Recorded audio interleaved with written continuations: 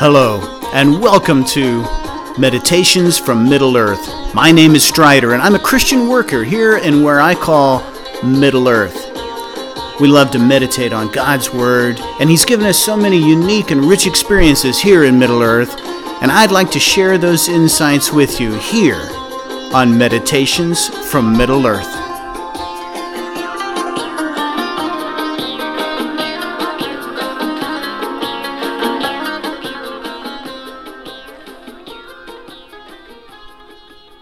Today we're going to continue with our meditation on the temptations of Jesus in the wilderness in Matthew chapter 4.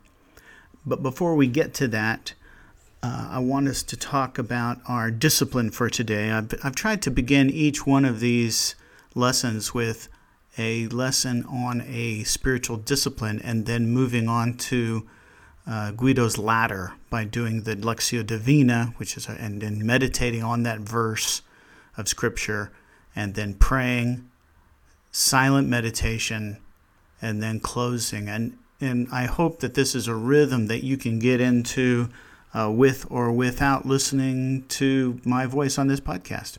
But as we look at the disciplines each day that we do this, I pray that these are all disciplines that you can access and put into practice in your life. Today's is particularly important and particularly problematic. Today we're going to look at the discipline of submission, also kind of known as the cross discipline. If we want to define it, it's submission is willingly laying down our rights for others for the sake of serving Christ. Now, we have a problem with laying down our rights in the West. We don't like to do it. Our rights are precisely that. They're our rights. They're the things that we're entitled to. They're things that the world and God Himself owes us, and we elevate those very much in our hearts and minds as we think about how we are in control of our lives. We're the boss, and we make our decisions for us. This is really hard for us to get our heads around, that maybe something's wrong with this picture. When we go to the Scriptures, of course, we talk about the famous Ephesus verses where we submit ourselves one to another. We talk about submitting in various forms, and we're okay with the idea of maybe I submit to God. But after that, it's really difficult for us to submit to others, either worldly authorities or even non-authorities. And as we try to navigate life, it's hard for us to give up our rights for anybody else, for any purpose at all. And we've certainly seen that even in recent days, this difficulty that we have of laying down our rights or even being offended at the idea of being asked to give up our rights. Even that is an offense. And yet this is the cross discipline. And Jesus asks us in Mark 8:34, to take up your cross and follow me. And what is the cross but a crucifixion of you, your rights, your life, the life that you've decided to lead is now going to be not taken from you, but given up. And I would say that as we look at the discipline of submission, this is a huge difference in our English words, submission and subordination. That word subordination also gets thrown around in our popular culture, and it gets thrown around in military terms in our general English usage of the word. But in religious language, we have there's been a whole stream of theologians who have thrown in the word subordination. And I would put it to you that subordination is not a biblical word, and it's not what we're striving for in the discipline of submission. And here's the difference that I would say, and that submission is me taking my life and giving it away. Jesus says, "No one takes my life, but I lay it down." It was His to take up, and it was His to lay down. And in subordination, now you're looking at positionally, I am underneath someone else's authority. Positionally, I don't have a choice. I'm under that. I'm subordinate to this authority, this power, this somebody else's will. And now it's no longer I who make decisions, but it's the authority over me that makes decisions. And at first glance, this can sound spiritual, right? Because I'm under subordination to the Lord, or I'm under subordination to worldly spiritual authorities, and it sounds like a humble and gracious thing to say. But actually, it's the giving away of your power and the giving away of your rights. And you have to remember that we are made in the image of God. We have agency. We are loved by God. We are cared for by God. It is God who has given us personhood. It is God who has given us agency, which means the ability to make decisions. It is God who has loved us and inhabited us and given us existence and strength. And therefore, to give this away to somebody else is idolatry. We're to give it only to God. God is the one who created us. He created us for His purposes, and to give ourselves away and our position away to anybody else means is to steal what is God's and to give it to what is not God. Now, so subordination, I would put it to you, is not correct way to think about things spiritually. If you're in the military, yes, you are subordinate, but you placed yourself willingly into that system where you are subordinate to your superior officers. We, however, living in the body of Christ, are in no such position. So now we are in a situation where we have agency. We are children of God. We don't need a mediator. There is one mediator between God and man, the man Christ Jesus. So it's us and Jesus. And now Jesus says, I submitted. I laid down my life. I laid down my rights for others. I'm asking you to do the same. And so with the strength of knowing that our lives are our own, we then turn and lay down in submission our rights for others. And there's a liberation there. And we look to Richard Foster, as I often do, and his celebration of discipline, and he talks about this discipline of submission as by saying it's a liberation of giving up your rights, the liberation of valuing other people.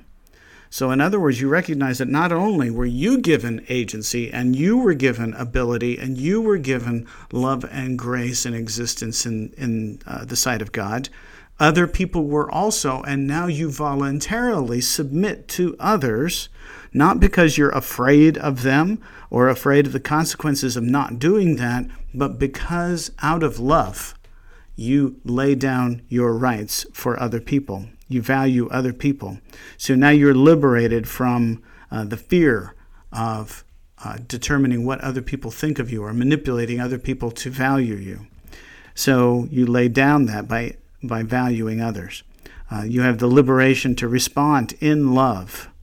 And as you respond in love to others, we talk about loving our enemies or turning the other cheek, caring for our enemies and caring for our friends and laying down our lives for each other. Even greater love has no man than this, that he'd lay his life down for his friend. And so all these things are the discipline of submission, where we're taking rights that we have, giving them away for the good of others, submitting ourselves to others. And there's liberty in that. There's freedom in that. And we have the freedom to respond in love. And we also have the liberation of not getting our own way. We can see examples of this around the world, even right now, where people who have to get their own way are now trapped in bondage. They trap themselves in this bondage of believing that they have to have something in order to prove their value, their worth, and as they have their own way becomes the way to hell itself. As they're unable to achieve what they want to achieve, or worse, they do achieve what they want to achieve, and they do it all without without love, without grace, without the presence of God in their life, or without seeking God in their life. So the liberation to not get your own way is actually a pretty important thing for us to learn. And parents learn this right away. Every parent knows that he's the boss. She's in charge. It's the mom. It's the dad. And the kid is going to listen to the mom and dad. Well, you bring that kid home from the hospital, and the mom and the dad have determined in their own self-importance that we're going to get a good night's sleep tonight. And what happens? At 2 o'clock in the morning, the child is awake and the parents are awake. And now, we have seen them laying down their right to a good night's sleep for the sake of the child. The child is not in command. The child is not in authority. The child holds no positional power over them. But because it's the child and because the parents love the child, they lay their right down for the child. This is what God does for us. This is what we do for each other. This is the discipline of submission. It's not masochistic. It's not self-destructive. And it's never forced. If you force submission, if you're just looking over at your neighbor and thinking, he really should submit, it'd be just so good for his spiritual journey if he would just submit to me right now. And I need to get him to see that. That's called manipulation. And you might be exactly right, but by doing it, you're exactly wrong. And no, it is we who submit to others. And we submit to God. We submit to the Scripture. This can be a real act of humility and to read the Word of God and to know that the voice of God is speaking to you, and then to submit to that and say, yeah, that's the right way. It's not the way I wanted to go. It's not what I wanted to be true. Maybe it's not what my culture told me what was true. It wasn't what my neighbors had told me what was true. But as I read it, I hear the voice of God. I know this is the truth, and I submit myself to the truth. I'm going to live in reality rather than live in what my culture says, or what my background says, or what my misunderstandings of whatever might have taught me from childhood on. And now I'm laying all that down to submit myself to Scripture, to family, to our neighbors. I just said, don't listen to them. Well, but we do listen to them. We do submit to our family. We do love them and give them the right to speak, the right to even control our actions. We do give our neighbors, we submit to them, and we give them the right to speak into our lives, and the right to our time, and to our talents, and to our belongings. We give ourselves to the poor and the needy, and we submit to them, and we submit to the world, a lost and dying world that's in darkness and despair and grief and tearing itself apart, and we just want to escape out of all of that or condemn all of it out of hand, but instead we bow the knee and we say, yeah, we're going to serve you, we're going to love you, we're going to give up we have the right to enjoy our wealth as we want, but instead we're going to give up our wealth. And our wealth of time, our wealth of talent, our wealth of energy, and we're going to give all these things. And that is submission, where we're doing it not out of coercion and fear. That's subordination. No, submission is where I have control of my life and I decide that I'm serving God, I'm loving others, and what others need from me, I give. In Thomas à Kempis's wonderful book, The Imitation of Christ, early on he comes up with 4 things that bring great peace. I was always struck by these. I just thought when I was younger, I thought they were quite extreme. And as I get older, I see more and more the wisdom that they have. Number 1, he says, "Strive, my son, to do another's will rather than your own. Choose always to have less rather than more. Seek always after the lowest place and be subject to all." Wish always and pray that the will of God be fulfilled in you. So there's the 4 things which bring great peace, he says. And this to me is real submission. Striving to do another's will rather than your own. When I was young, there was nothing more offensive that you could have said to me than this. And yet, as I've gotten older, seeking to do another's will, to do the Father's will, to do the will of those around me who are in need, and to submit to others and let them have sway over me, not because they deserve it or because they've earned it, but because I decide that the best way for me to love them and to love God is to submit. And this is a hard thing for us to learn. And I've taken a little extra time with this today, but I hope you see that it's necessary, because this is a discipline that we rail against in our hearts. It's difficult for us to get here. And yet, as Thomas says, this is the road to great peace. And now let's turn to our Lectio, Matthew in chapter 4.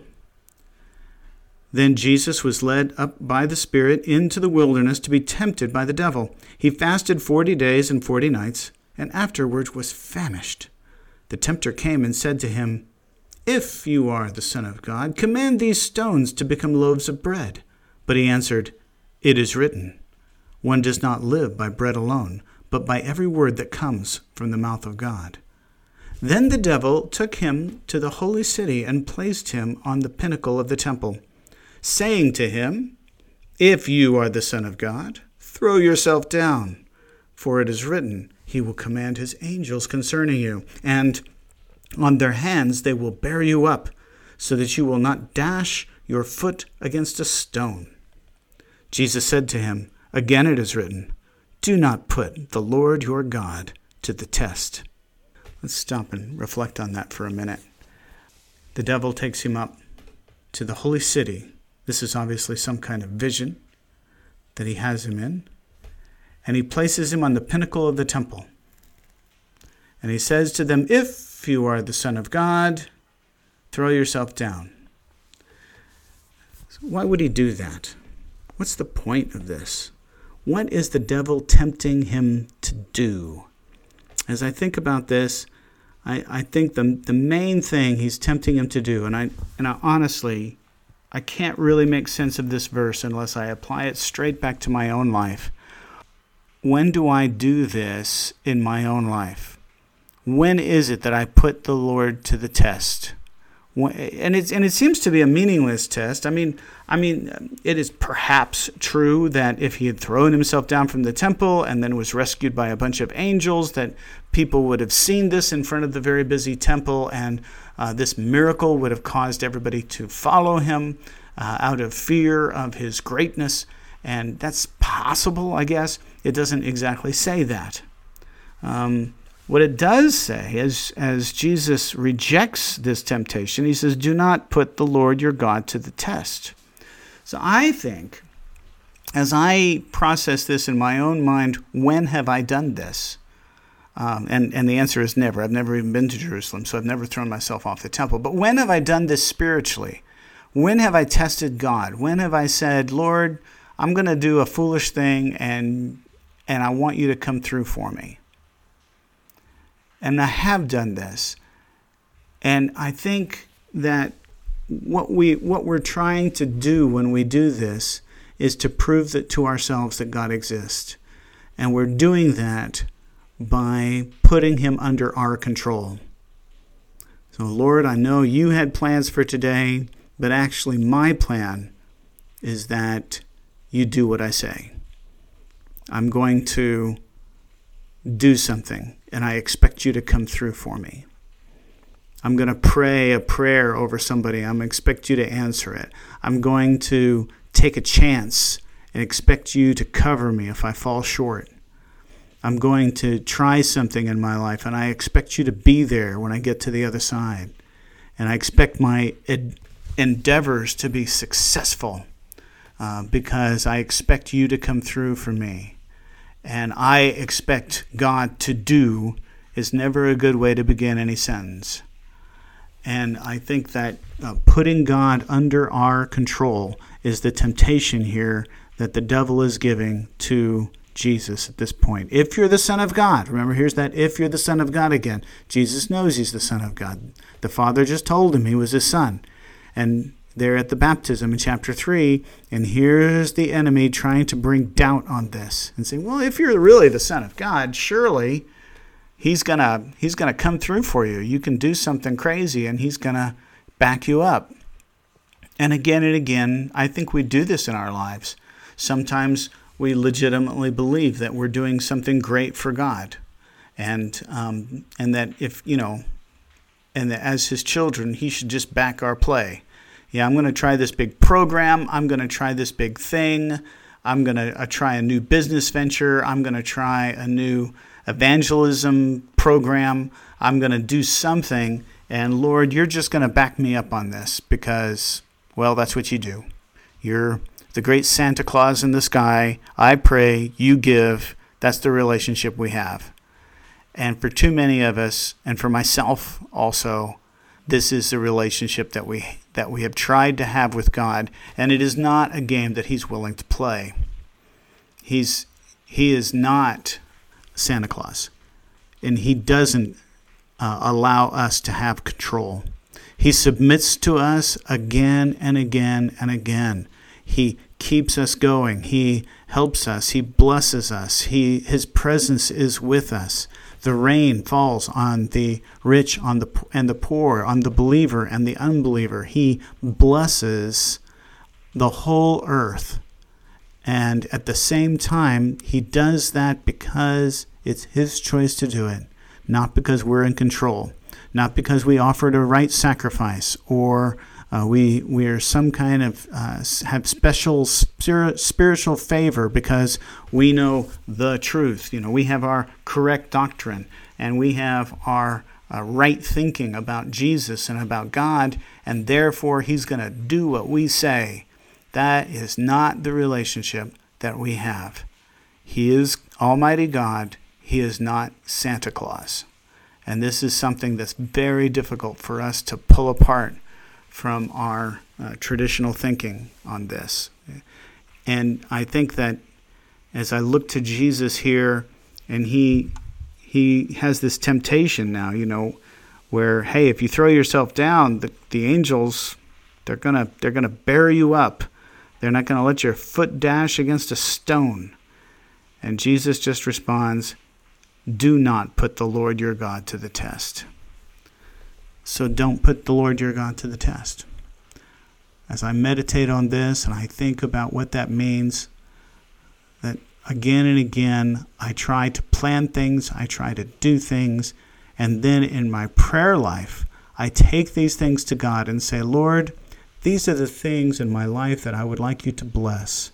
I would like these results to happen as a result of my efforts in all these areas. And seldom do we come to God and say, Lord, what is it that you want us to do? And then take the time to wait and to see. And so rather than treating God like a Santa Claus or an ATM machine, we treat God as God the Father, whom we have a relationship with. And we go and we sit on his lap and his presence, and we have this love for one another. He loves us and we love him. And when he says, this is what I want you to do, we move and we do that, not out of obligation, but out of love for the one who has asked us. And so I commend to you this idea that too often in our prayer life and in too many of our spiritual goals, if it's around Bible reading or fasting or any of the spiritual disciplines, or if it's in the way we give and sacrifice, that again and again we're trying to do this as a method to control God and to force him to do what we want him to do, when we need to be like Jesus here and say, no, I'm not putting the Lord our God to the test. He doesn't need to be tested to see that, for us to see that he loves us. We already know he loves us. And so we just need to rest in that and not put him to the test again. And let me pray into that. Heavenly Father, I confess that too often I have put you to the test.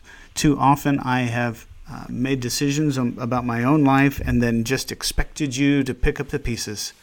I expected you to rescue me, when what I should have been doing was asking you beforehand whether to go left or right, whether to stop and wait or move forward.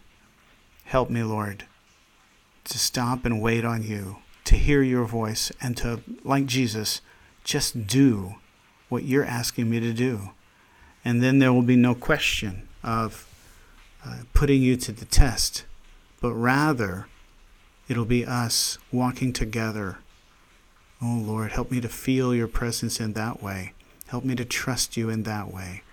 Help me to walk with you in that way, and to never put you to the test as if you were someone who needed to prove yourself to me. I love you, Lord. And now, let's move to our time of silent meditation.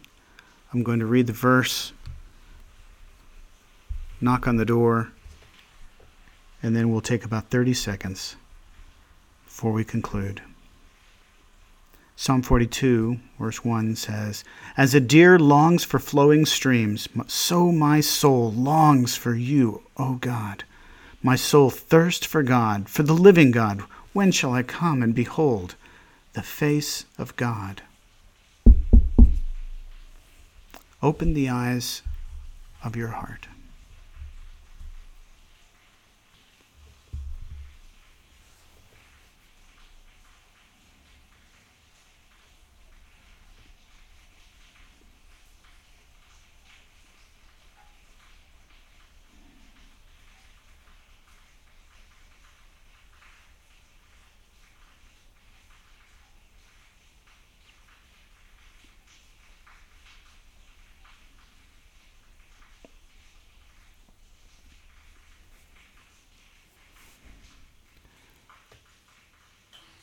And now I'd like us to conclude with the blessing from Deuteronomy. Not Deuteronomy, I'm sorry, it's in Numbers. The number 6 famous Levitical blessing that the Israelites were to give to one another. "The Lord bless you and keep you. The Lord make his face to shine upon you and be gracious to you. The Lord lift up his countenance upon you and give you peace." This has been Meditations from Middle Earth. May God be your ever-present teacher and richly bless you on your journey.